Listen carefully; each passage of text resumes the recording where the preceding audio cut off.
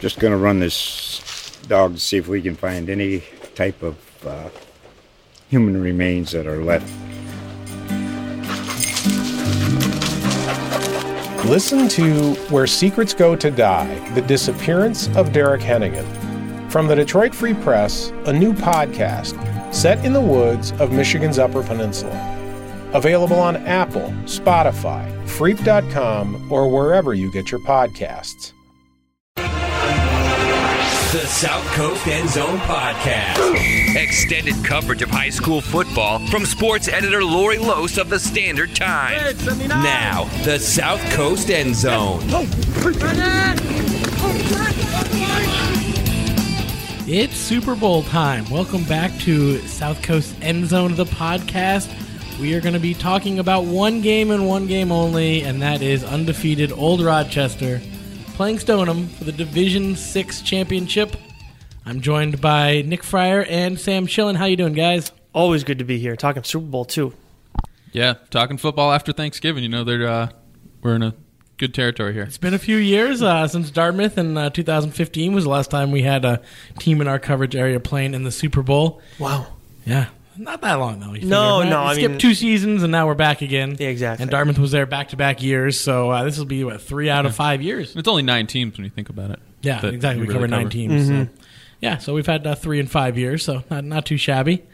So, Old Rochester, getting ready. They are undefeated at 11-0, looking to go 12-0, win the school's first football state championship since 1993. Stoneham, meanwhile, I talked to their coach.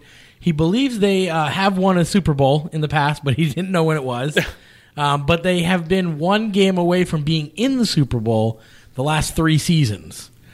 So twice they lost in the state semifinals, and once they lost in the section final, but that was the year that the North was getting the bye into the finals. So the kind of the situation Old Rochester's in this year, gotcha, where they didn't have to play a state semifinal. Mm-hmm. So the sectional championship was 1 game away from the state championship. So So they finally got over the hump this year. They were undefeated going into Thanksgiving, lost on Thanksgiving, so they're now 10-1 to Reading, who's a pretty good team. Very good team. They did play their starters. They played that game legitimately. They lost in overtime. Actually, they lost in overtime. Reading scored first. They then got the ball, scored, but didn't convert the 2-point conversion. Wow! So lost on a failed 2-point conversion in overtime to Reading. That is tough. So, Sam, you actually watched one of their games, or one of their games on YouTube, right? Oh, yeah, this morning. So they actually have the Arlington Community Media Group or whatever. When Arlington and Stoneham played in the second week of the season, they did a YouTube live of it. So it's some pretty terrible commentating. But if you mute it or just kind of roll with the punches, you get to see pretty much the team in action. And again, what I was surprised, not knowing anything about them, is this game is going to look like a game probably played in the 50s or early 60s, or a nice, for the Navy Army game coming up, kind of a nice preview for that, because these guys run a double wing offense. So they run probably 95 to 97% of the time. Their quarterback's pretty athletic. He doesn't run a ton, but he gives them something, and then they will occasionally throw it, and he can drive the ball downfield probably 35, 40 yards. But their big stud is this kid, Christos Argopoulos. Yes, the Greek name. That was, yes. And he, I think, has run for almost 1,800 yards. Yeah, 10 yards a pop. Really good. 30 touchdowns. So, again, I think they lead the state in scoring at just over 42 points per game. So I think they beat up on the middle portion of their schedule pretty good. But, yeah, they look solid, and it's going to be a grit and grind and real run heavy game. So, didn't they just drop a 45 spot on Littleton?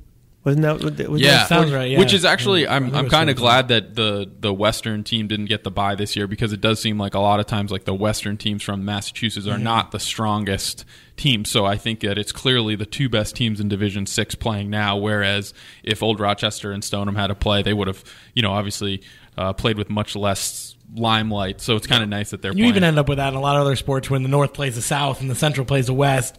And that North-South semifinal game is often really the state championship game. Mm-hmm. Yep. And then you end up playing the Central or the West, and it's whoever came out of the North or South just kind of romps. Yeah. Yeah, it seems like the eastern half of the state, in terms some sports, definitely seems a little bit stronger. Which I'm surprised that the Central's not usually a little bit better, because Littleton, I mean, they've been there back-to-back years, but I guess maybe that's just how weak the rest of the Central is. I don't know. But you would think that's more of Boston, right? I mean, I don't know. I'm just a little surprised by that. But it's the way it is. Yeah. So it is going to be interesting, because this is going to be a little bit more kind of. So they played a lot of run-heavy teams in the regular season. They played an all-SEC schedule. SEC doesn't throw the ball a whole ton. Then, I guess, starting with the SEC championship against Case, they all of a sudden went up against a bunch of spread teams. And they kind of had to adjust, and they struggled a little bit at first, and they started to figure it out. And now they're kind of be like, forget all that stuff that we've been working on the last 4 weeks. Let's go back to stopping the run, which obviously they were very good at during the regular season. The only run-based team that really gave them trouble was DR, and that's who this Stoneham team seems like they're most similar to. And DR is a team playing in the Super Bowl. Yeah, in the Division IV Super Bowl. Pretty cool. The SEC's got 2 teams playing for state championships. One on Friday. DR's playing on Friday. I believe it's the first game on Friday. I could be wrong on that. Yeah, it's a 5 and a 7:30. So I'm not exactly sure. But it's definitely Friday, and then Old Rochester at 3:30 on Saturday. It's interesting. I was at the DR Old Rochester game. And Old Rochester had a couple of closer games late. The Case game, they definitely could have lost. And, the Bishop Stang game, Stang gave them a good comeback at the end, although it was like 21-3 heading into the fourth. But the DR game was the only game where, for a stretch of the game, I was like, I think Old Rochester's going to lose this game. And that was the only one where there was like, for the second and third quarters, Old Rochester couldn't move the ball. Old Rochester got out to a nice early lead. Their first 2 drives, they went right down, scored a couple of times. At that point, they hadn't even given up any points on the season. DR comes. I want to say there was like an Old Rochester drive that stalled out. They had like a penalty or 2. They got pushed back into like a 3rd and 28 type situation. Couldn't convert it. And then from then on until the fourth quarter, it was all DR. Do you think it was because DR's defense was strong? Because I didn't get to see DR this year. Yes, DR defense was very strong, and they were just able to move the ball kind of just enough to get a couple of scores. And then Old Rochester got one late in order to win that one, 20-14. See, that's my thing going into this. When we hear about Stoneham's offense, you said, Sam, what was it, like 42 points a game? They lead. Is it all of Massachusetts football? State, I saw that in 2 spots. So they lead the state in scoring. We know how good OR's defense is. Obviously, they should be able to handle something like this. Either way, it's going to be an entertaining challenge. But we also know their offense has been good. They have Will Garcia back, so they have a bunch of thoroughbreds waiting to run. We don't know much about Stoneham's defense. I haven't heard anything about it. When I was over at Old Rochester the other day, that's not something that came up. It's the offense. So if DR's defense was so good, and that seems like the closest comp, and I mean, they're a state title contender, it's obviously a very good comp. I'm curious if Stoneham's defense will be able to handle Old Rochester's offense. I mean, all year it's been the defense that's carried them throughout. Is it going to be the offense that kind of puts them over the edge in this one? I think based on what we know so far, that might be the case. Absolutely. I did talk to Will Garcia, and I talked to Cole McIntyre when we were up at Gillette for the MIA Championship breakfast, and talked to them a little bit about the defense. And they said they had some size, but it wasn't much more than Old Rochester had. I think size-wise they're going to be fairly even. They talked about some speed on the defense, but Old Rochester's got a lot of speed on offense. So, there wasn't anything really specific that they talked about that they were like really worried about from this defense, other than everything that every player talked about is about how disciplined this team is, and how Stoneham just doesn't make mistakes. They read keys really well. They know where they're supposed to be. They're not caught flat-footed or in the wrong spot or in the wrong assignment. So you're really just going to have to kind of. It sounds like this game is really going to come down to execution. Yep. Like it's not going to be a whole lot of X's and O's and halftime adjustments and that. It's going to be like. Stoneham, from what I understand in their offense, they run just a handful of plays, and they run them really well. Old Rochester's pretty similar. Their playbook isn't huge, and it's just going to be like who actually executes the blocks, like who makes the cut better, who makes the tackle, like who does those little fundamental things you learn back in Pop Warner the best. Yeah, well, I think it's going to come down to ball security, because this seems like a game where I don't see either team just being able to run up the score. And then I also think, Old Rochester has this capability with Tyler Noe and Cole McIntyre being able to throw a pretty good ball, and it seems like the weather is going to cooperate. So there's that possibility of if, you're running, you're lulling the defense to sleep, those corners are kind of sliding into the box, getting worried about, keeping contain on their edge, and then all of a sudden, you get behind them for a big score. And I think both teams kind of do that. So it's like those play calling, again, it's only going to be 2 or 3 times in the game, but if you hit it on the right spot where you see that cornerback's eyes are not, he's not being disciplined, I think it could come down to that. And then again, just protecting the football because, again, given a team like this, a short field, it's going to be huge. But I really expect it to be a grinding game. I think ORR has really good size. I think they're going to be able to stand up to it. I think they're going to pack the box. I think we might see Dylan DeWolf back in the middle of the field. I think you're going to see an extra defensive lineman. Again, they kind of were protecting against playing mostly nickel against some of these spread teams. So I think you're going to see a lot of big bodies on the field, 7, 8 guys in the box. And then just having to score, matriculate the ball down the field, long scoring drives. And I also expect this game to be all wrapped up in about an hour and 20 minutes. Because don't blink on this 10-minute quarters because they're, playing that whole slate of games. They're kind of condensing the games a little bit. And 3 timeouts per team per half, which actually should be the rule all the time. I think. 100% agree. I would be in favor. I would sign the petition for, 6 timeouts per game seems like plenty per team to me. If you're judicious about it. Because Exactly. what is it, 5? 5 normally. Yeah. What, is it 3 full 230s, I think? Yeah. But absolutely the clock is just going to be running, Clock- because I don't see what you talked about with the turnovers and the ball control. There's not going to be many possessions in this game. Like Old Rochester might end up with the ball like 6 times all game. Yeah. And if you turn the ball over on one of those and lose a whole possession and give them an extra possession, that could be the turning point in the whole game. Yeah. This is like the anti-Big 12, running guns, where you're having like 20, 25 possessions. This is going to be everything counts. Do you think that there's a chance that either team decides early to go to like some, not trick play, but kind of go off the books a little bit and make moves that either side wouldn't expect? Because they have plenty of time to familiarize each other with themselves with each other. Yeah, and I mean there is some game planning. I could definitely see it, but I think both these teams think if they also they're playing the same style. To me, it's like 2 heavyweight big punchers. Yeah. So it's like Mike Tyson against Mike Tyson. And it's like, I bet they both think, both confident groups and have every reason to be, ORR coming in undefeated and Stoneham only losing to a really good Reading's, a really powerhouse program in the north of Boston area.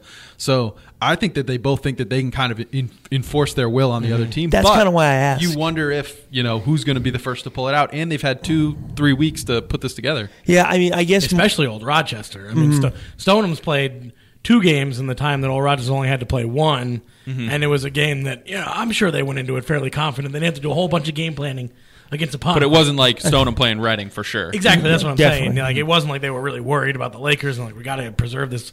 We got to go all out to preserve this undefeated season. Right. Yeah, but that's why I ask. I guess kind of more, a better question would be, do we think Kogler, because we don't know Stoneham's coach well enough, do we think Kogler is going to stick to the plan, like no matter what, and go down with the ship? Or do we think there's a chance where he's kind of like, you know what, maybe we try this and we try. I mean, late is different. I mean, everybody tries whatever they can late. But does he try something in like the second quarter if things aren't working how he likes them to work? Offensively, I don't think defensively we'll see any changes on there. I mean, it hasn't been his MO. Yeah. Like if you look back at Kogler teams over the last few years.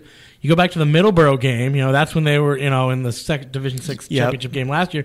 They kind of stuck to their stuff. They didn't start passing the ball a ton. It was still, the Harry Smith show kind of. And I don't know. I mean, I haven't seen too many times where like Kogler's really gotten out of, he hasn't done kind of what Case did to him in that SEC championship game. Well, there is kind of, as a coach, there's a continuum of, do you believe in out executing or do you believe in out scheming? Yeah. And I think that Kogler is squarely on the side of this far, and this is not a knock. A lot of the coaches I really enjoy are on the out executing. Let's worry about what we do and do what we do as to the best of our ability, and let's let the chips fall where they may. And I feel like with this squad, with Will Garcia coming back, and I want to talk about that. So. And I mean, I would be happy to see it, and then also the size and the continuity on that offensive line is pretty impressive. So that's what I would expect, just to kind of. Now you were at the Thanksgiving game, Nick. Yeah.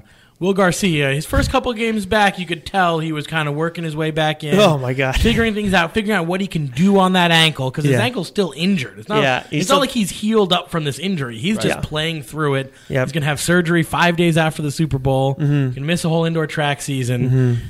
He postponed this surgery to come back and play in a Super Bowl. Can't say I blame him. no regrets there, I'm sure. I'm sure he's happy with his decision. Not one letter. Did he look like he was getting back to what he was last year in that Thanksgiving, in the first couple games this season? I think was it 190 and 190, 3 touchdowns on 16 carries. And he had, I think, 100 yards and 1 touchdown his first 2 games back. Yeah, I mean, which are still, I mean, that's maybe not Will Garcia numbers, but they were still impressive. But yeah, the 190, I mean, Aponaquit came at that game, and Zane Fife said it to me afterwards, they were trying to do some different things because they knew what to expect against Old Rochester. I don't know if they forgot what Will Garcia was capable of. I don't know how you can. I mean, at the same time, you don't know what he's going to be because he's dealing with those injuries. I'd be curious to see how Stoneham handles him, just because, yeah, Jackson Cody's good, don't get me wrong, and Desmond Dias, the other running backs they have can do the job, but I think Garcia, I don't want to say he's back, because it's kind of hard to say that he's what he was before the injury, just as with the case with any player, but I think he's, 190 yards. I mean, it doesn't matter who it's against. That's ridiculous. And it was like the third play of the game, too. He rips off one big one for a touchdown. I mean, it was on 16 carries, too. Yeah. So it was 10-plus yards per Exactly. carry. He didn't do anything. I think it was like he had something early in the third quarter, maybe like 2-3 rushes, and then I don't think he touched the ball again after the fourth, maybe even most of the third quarter. So he did really 2+ quarters. Exactly. I mean, he seemed fine. I honestly, from the stats, obviously he was fine. From the eye test, I mean, I think he's as challenging a guy to stop as anybody that I've seen so far this year. In the first game, I saw him in the first 2 games back. Especially the first game, he looked like he was, still a little hesitant, kind of reading where those holes were going to be, taking an extra second to decide if he should pop it out to the outside or run. And so that kind of split-second hesitation, you think, is gone now, and he's back to that decisive, no hesitation out of the kid whatsoever, and he was moving just fine. I don't know if I saw him break off any tackles. I can't necessarily recall that. I know he was in the middle of some scrums, but I felt like the blocking was there where it needed to be. I mean, Dias looked really good, too. He had like 113 on 15 And he'll carries. be really important, too. Yeah. Like, they're still going to keep. It's not going to be the whole Will Garcia show. They're going to keep this Thunder and Lightning thing going. It's them working in complement with one another, because it is, when Will Garcia is there, I think he just gave you something that Jackson Cody, although Jackson Cody might be the front runner for Player of the Year next year. He was great, and he's more of kind of a traditional between the tackles back. But Will Garcia is that lightning, is that guy that can home run threat, that all of a sudden those edge contained players can't start gearing down to just load up against Dias and anybody that's running in between the tackles. So all of a sudden, just the threat of a healthy Will Garcia. So even if he just pops one, so it might not be that impressive of a stat line, that can free stuff up. Between It'll the free up tackles that option game too with Cole McIntyre when he gets outside and. He does. He can either pitch or keep it. Exactly. It's just kind of that awareness of, oh man, if I screw up against Will Garcia, it's not just a first down. It could be. Could change the game. And I think that he gives you something that they didn't have previously. So, I think it's going to be a really fun game, and it is just a throwback stylistically. It's a cool matchup. It is too bad Stoneham lost on Thanksgiving, because otherwise it would have been the only 2 undefeated teams playing in a Super Bowl. Oh, really? If they had made it all the way there, this year. Obviously not. And I saw the record. Stoneham, that's a really one-sided rivalry. Like, Stoneham's only beat Reading. I think they said of the. It was like 60 wins for Reading and 17 wins for Stoneham. Geez, so I did not. I think they play up, and I believe Reading is a Division II or Division III team. So, oh wow. That them just playing up with them is almost like a Fairhaven having that nice outing versus Dartmouth. You almost have to grade it on a scale. It takes a very good Stoneham team to be competitive with a Reading team. It'll also be interesting, and we have no idea, no way to predict this, but kind of what that Gillette feeling does to you mentally. You're in the Revolution locker, or the Old Rochester will be in the Revolution locker room, like. There's going to be some level of kind of looking around in awe before the game. You're going to run out. There's the whole stadium, and I don't know which team it'll affect, but I have a feeling it'll affect some players more than others. Kind of the gravity of the moment, and maybe they spend an extra second they shouldn't, kind of looking around them and being like, "Holy cow, look where I am." Well, I think the thing that OR has going in their favor for that factor. Will Garcia, obviously a guy we just talked about who they're going to rely on heavily, he's dealt with so much other nonsense this year with injury. I'm sure he's locked in, laser focused. Like, this could, who knows what's coming after this. I'm going to be on the shelf for a while. We know that. So I would imagine he wants to leave little to no room for error. As much as he'll enjoy those first few moments, I think he'll be focused on the task at hand. And that's kind of something Kogler's done really well with the defense throughout the year, because as much as the offense has had its rough moments, the defense by and large has been locked down. I mean, the Stang game, I guess, was the one chink in the armor. But I mean, like you said, Brendan, going into the still at 22 points or 23. Yeah, 22. Yeah, I think it was 27, 22. Yeah, exactly. And both of those, again, those were kind of spread. The Stang game, they were without Tyler No. And they kind of got burned on some confusion about zone coverages. Like this is, Stoneham. Brzezinski had just come back like 2 weeks before, so he was still kind of. And Stoneham, when they do run, it's very much off of play action. It's trying to catch you flat-footed and not expecting it. When they throw, right? Oh, sorry, when they throw, and they're only sending 3 guys down the field. So this is very much more of like just making sure your corners and your free safety are paying attention, because they probably won't beat you. They're not going to. It's not a complex scheme. It's just making sure that you have eye discipline and you make sure you read those cues of what's a fake run block versus a real run block or whatever tells they have. But the teams against I'd add Case to that list of the teams that they had trouble with. But that was squarely throwing the ball down the field. So they're a stout, sturdy, big, strong team with great linebackers. So they're kind of built to stop this. Yeah. That's the thing they have. I mean, they're going to roll out more often than not 5 linebackers and guys who all can make big plays too. I mean, that's huge, and that's why even if let's just say Dias, for some reason, he gets caught up in the moment. He gets caught up by the fact that they're playing edgeless safety. I'm just not saying that he will, but let's say one guy does. You have 4 other linebackers there who are more than capable of filling in and doing what he needs to do on any given play on any given day. So I think their depth defensively, because the defense is still their number one thing, that will carry them through this no matter what. Yeah, they've proven that depth. I mean, every time they've had an injury this year, another guy stepped up, whether it's in the running back core, whether it's been, Tyler No's missed a couple of games. Brzezinski missed the first, 6 games maybe or something, 5-6 games. So, they've had some of their key players missing games at different points, and, every time they just kind of come through it unscathed. So, anything else? I mean, any other keys to this game or things that you guys are kind of looking for? Or who was the first onside kick? You can do the prop bets now. Yeah, I mean, so Old Rochester's has actually completed a couple. I think they had one against the Stang game, although they then turned it right back over again. But that was successful. So, yeah, we'll see if anyone throws it. That would be more what I would expect than like a full kind of funky game plan. Would be maybe throwing just a couple of trick plays in there or little wrinkles or, I'm curious who... Harbaugh coming out of the half with the onside in the Super Bowl type thing. Yeah. I hear you're saying.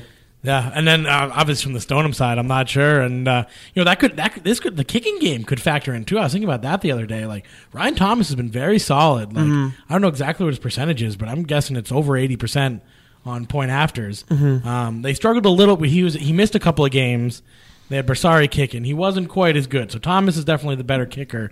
But that could factor in that. I don't know if they have a field goal all season. They haven't made one any game I've been at. I've been at probably 7 or 8 of their games. They didn't have one. Yeah, so it could be interesting. Maybe the kicking game factors in. We have no idea about the Stoneham kicking game at all. You have to think when you're dealing with 2 disciplined teams that it's one of those little weird things that will make the big difference in the end. I mean, it could be kicking, it could be kick return game. Who knows? But I'm genuinely curious when you have 2 coaches, 2 teams that are, like you said, more execution based and scheme based.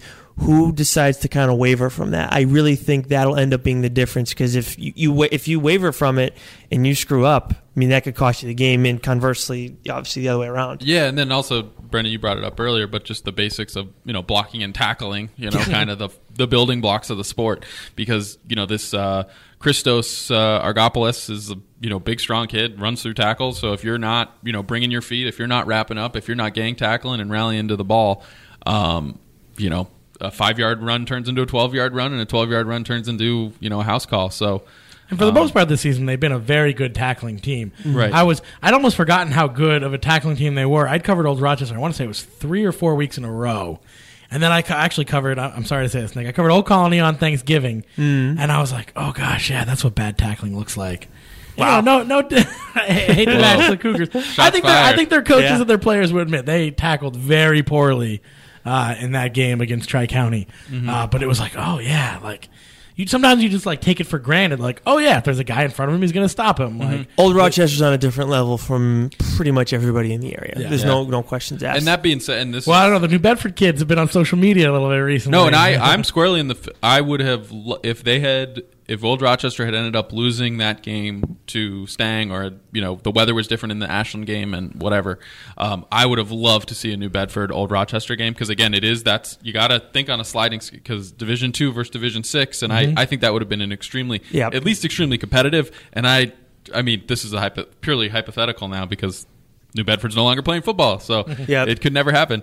But I think that would be a very competitive game. Set up a charity game here. I'd like to see Sam Schilling Memorial Charity Classic. Memorial, oh God. Oh, not Memorial. You know what else? I hope that's not the case. I think Dartmouth wants a piece of Old Rochester too. Now, obviously, they had a down year, but again, you bring up the sliding scale. What division is Dartmouth in again? Division 4. 4, so that one might be even more competitive. Well, I thought, They barely held off Stang. I don't know. Old Rochester beat Stang without a couple of their better players.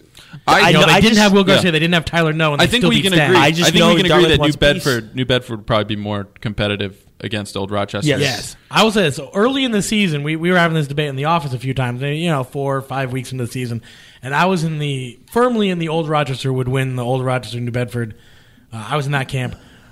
I'm now either wavering or maybe slightly into the New Bedford side, just seeing how their offense started clicking in the second half, and how they've kind of gotten past a lot of those turnovers, penalties, bad snaps, like terrible plays at inopportune moments. They just early in the season, I was like, Old Rochester is just so disciplined. They're not going to hurt themselves. They're not going to make mistakes.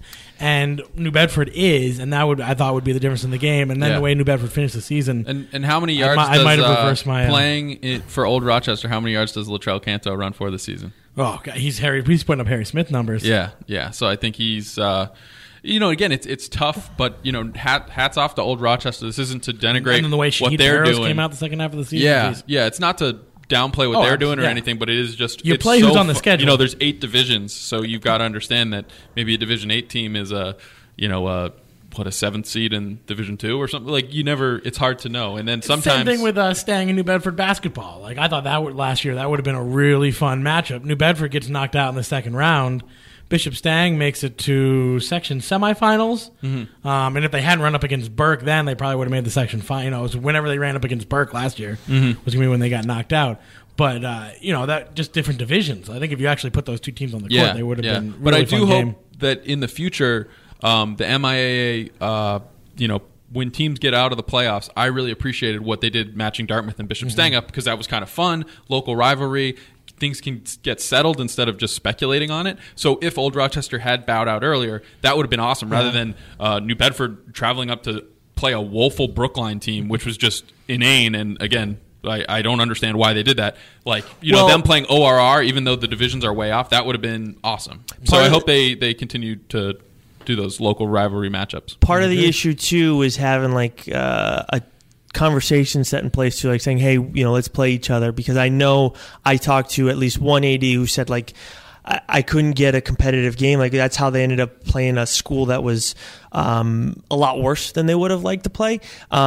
You have to kind of have those plans set in place. So maybe New Bedford hadn't started that line of communication with other schools, and I think that's kind of very important in terms of getting the teams that you want. Of course, Dartmouth and Stang, as long as both sides are willing, MIA is not going to say no to that. But going back to the Old Rochester thing, I think I'd still stick. I've seen New Bedford probably more than any team I've seen this year, and I honestly think that Old Rochester would win that game, so I think it'd be close. The biggest thing is probably the linebacking core for Old Rochester versus the defensive line for New Bedford. The offensive line for New Bedford. I just feel like there were and it's not necessarily with Canto, it's more so in the passing game whenever True's trying. There are just too many times that I've seen him have a lot of pressure on him against linebacking cores that that are not even close to Old Rochester's, and I think that would end up making the big difference in the game. So I'd probably go Old Rochester. But yeah, I would love to see more of those games like out of division where we saw like Fairhaven versus Old Colony, and obviously Stang versus New Bedford.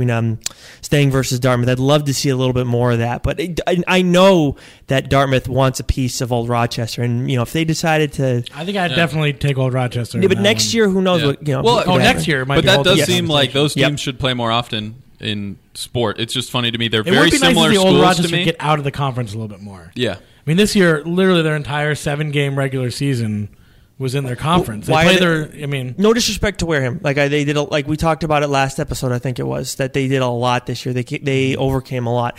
Why is Old Rochester playing them this year when they both know what their identities are? Going into the season, that it's going to be pretty much a blowout. I'd like to see, and it's not a conference game, in the sense that one's small, one's large.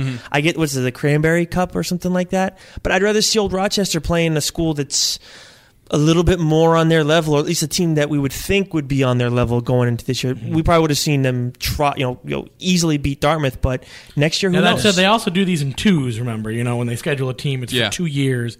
Last year, this is the home and homes. Last Gotcha. year, those Old Rochester Wareham games, there were 2 of them. Weren't Oh there? yeah.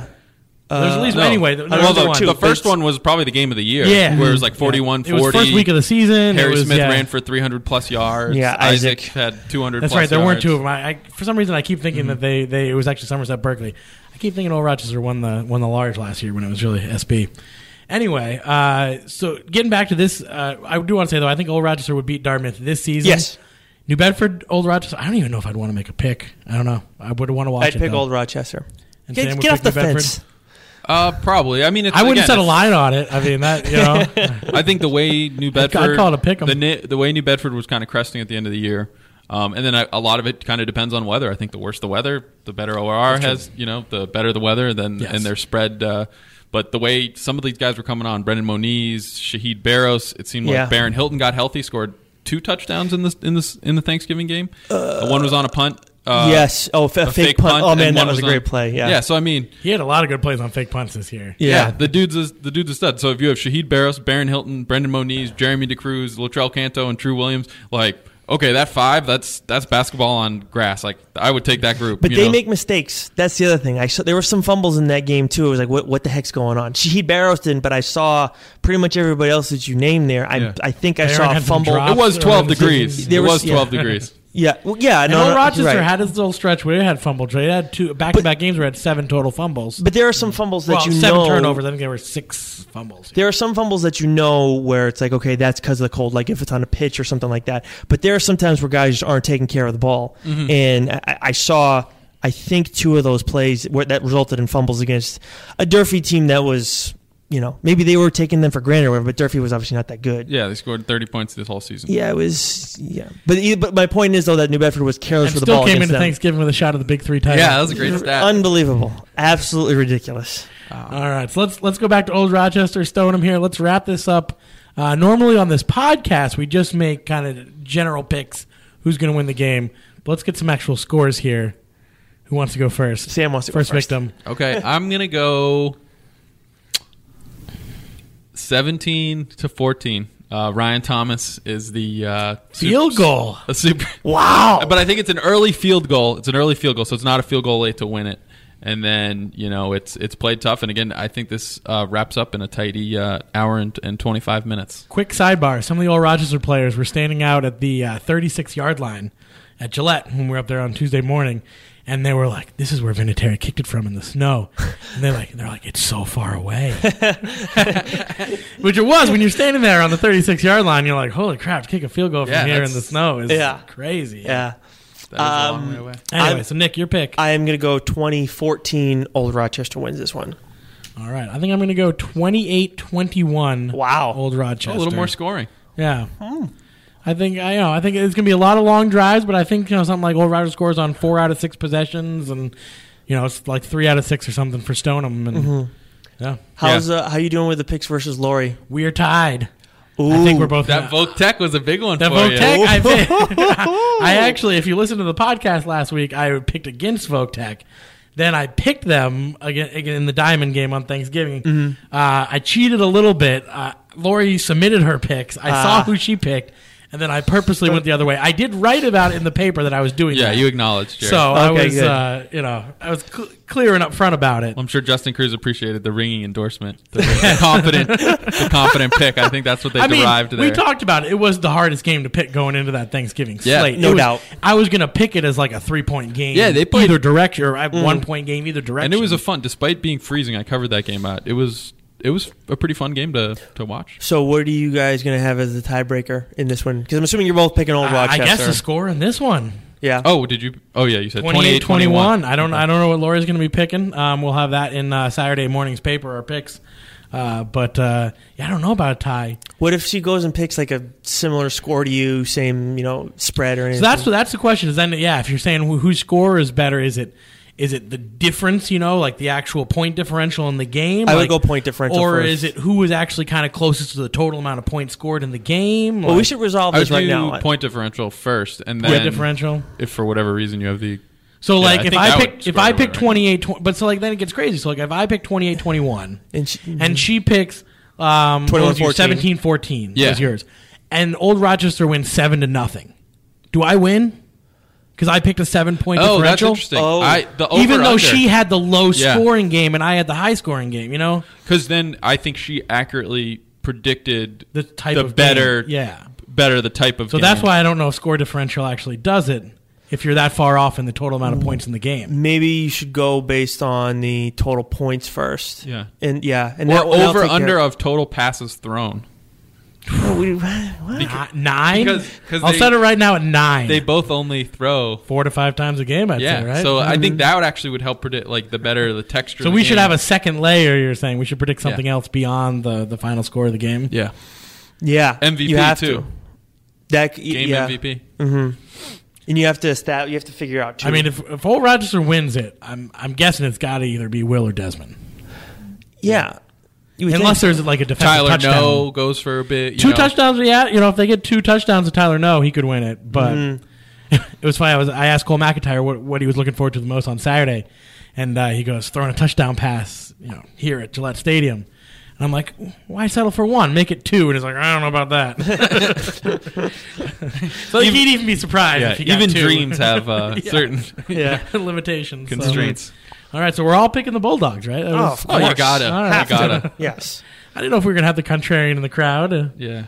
What has Stoneham done to impress me? I mean, seriously, they lost the game on Thanksgiving. They haven't won a single game I've watched of theirs all season. See, there you go. Oh, but their quarterback, this kid, Deshaun Chase, had one of the best high school runs I've seen in that Arlington. The video, it's like, I don't know, it was like 40 minutes in, but it's a design QB sweep. The defense loses contain, and then he's got like a safety kind of coming over. So he's already ran the ball like 20 yards, and he's coming up to the pylon, and he straight up like hurdles the guy, like full Superman, like over the top for the touchdown. And then kind of the guy like ends up going between his legs, so it's almost like a posterization. So that kid's pretty good too. So they got weapons. It's going to be tough. They do. Tyler No's been known to hurdle some guys too. We actually got a great photo. Ryan Feeney got a great photo against Case. I want to say it was on an interception return. Mm-hmm. He landed on his feet and kept going, too. Oh, that's... Hurdled the guy, landed on his feet, and kept going down the sideline. That's impressive. It's going to be a fun one. He's an athlete. So, all right. Well, hope everyone enjoys the game. It's going to be Saturday, 3:30 p.m. approximately. It's 15 minutes after the previous game ends. Possible they're a few minutes behind by that point. Be there on time. It's going to be moving fast. This game is going to go fast. 10-minute quarters. Only 3 timeouts per coach per half. So instead of 20 timeouts in the game, there can only be 12 maximum. And nice. We will be covering the game. We'll be on all the social medias, Twitter at SC_varsity. We'll be putting some updates on Facebook. We'll be putting some updates on Instagram. We'll be all over the place. And obviously we'll have all kinds of coverage Saturday night on the web and Sunday in the Standard Times. Nick and I will be there. Mm-hmm. Mike Valeri will be shooting some photos. Saying he'll be there either in the stands or in spirit. I think I'll be in the stands in the somewhere. Stands, all right. And nice. then possibly we'll see a little Lori Lose appearance. I've talked to her a little bit. She's on the fence. She might be coming out of maternity leave retirement for one day. Not too cold. It's right around 40 degrees. It's like the one day she could do her one-day contract here. Yeah. She's not gonna go and sit in the stands, right? She'll be coming and sitting. No, she'd be coming and she'd be writing. She'd be working. She would write too? Oh, she would work too? Yeah. Wow. Okay. You'd have some sidebar competition there. Nice. Yeah, that's fine. Yeah. All right. Well, thanks to all of our listeners all season. This will be the last South Coast End Zone podcast of the year. But hey, it was kind of a bonus one. We only knew we were going to have up to 11, so we got 12. And thanks. If you do enjoy it, please give us a good rating. Give us a follow on all the social medias. And we'll be back probably for a preseason basketball preview on the South Coast Varsity, the podcast. Not to be confused with South Coast End Zone, the podcast. Mm-hmm.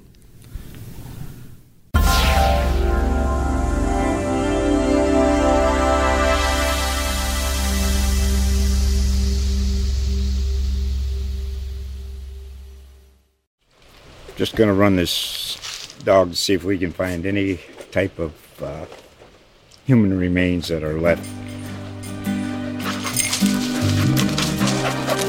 Listen to Where Secrets Go to Die, The Disappearance of Derek Hennigan. From the Detroit Free Press, a new podcast set in the woods of Michigan's Upper Peninsula. Available on Apple, Spotify, Freep.com, or wherever you get your podcasts.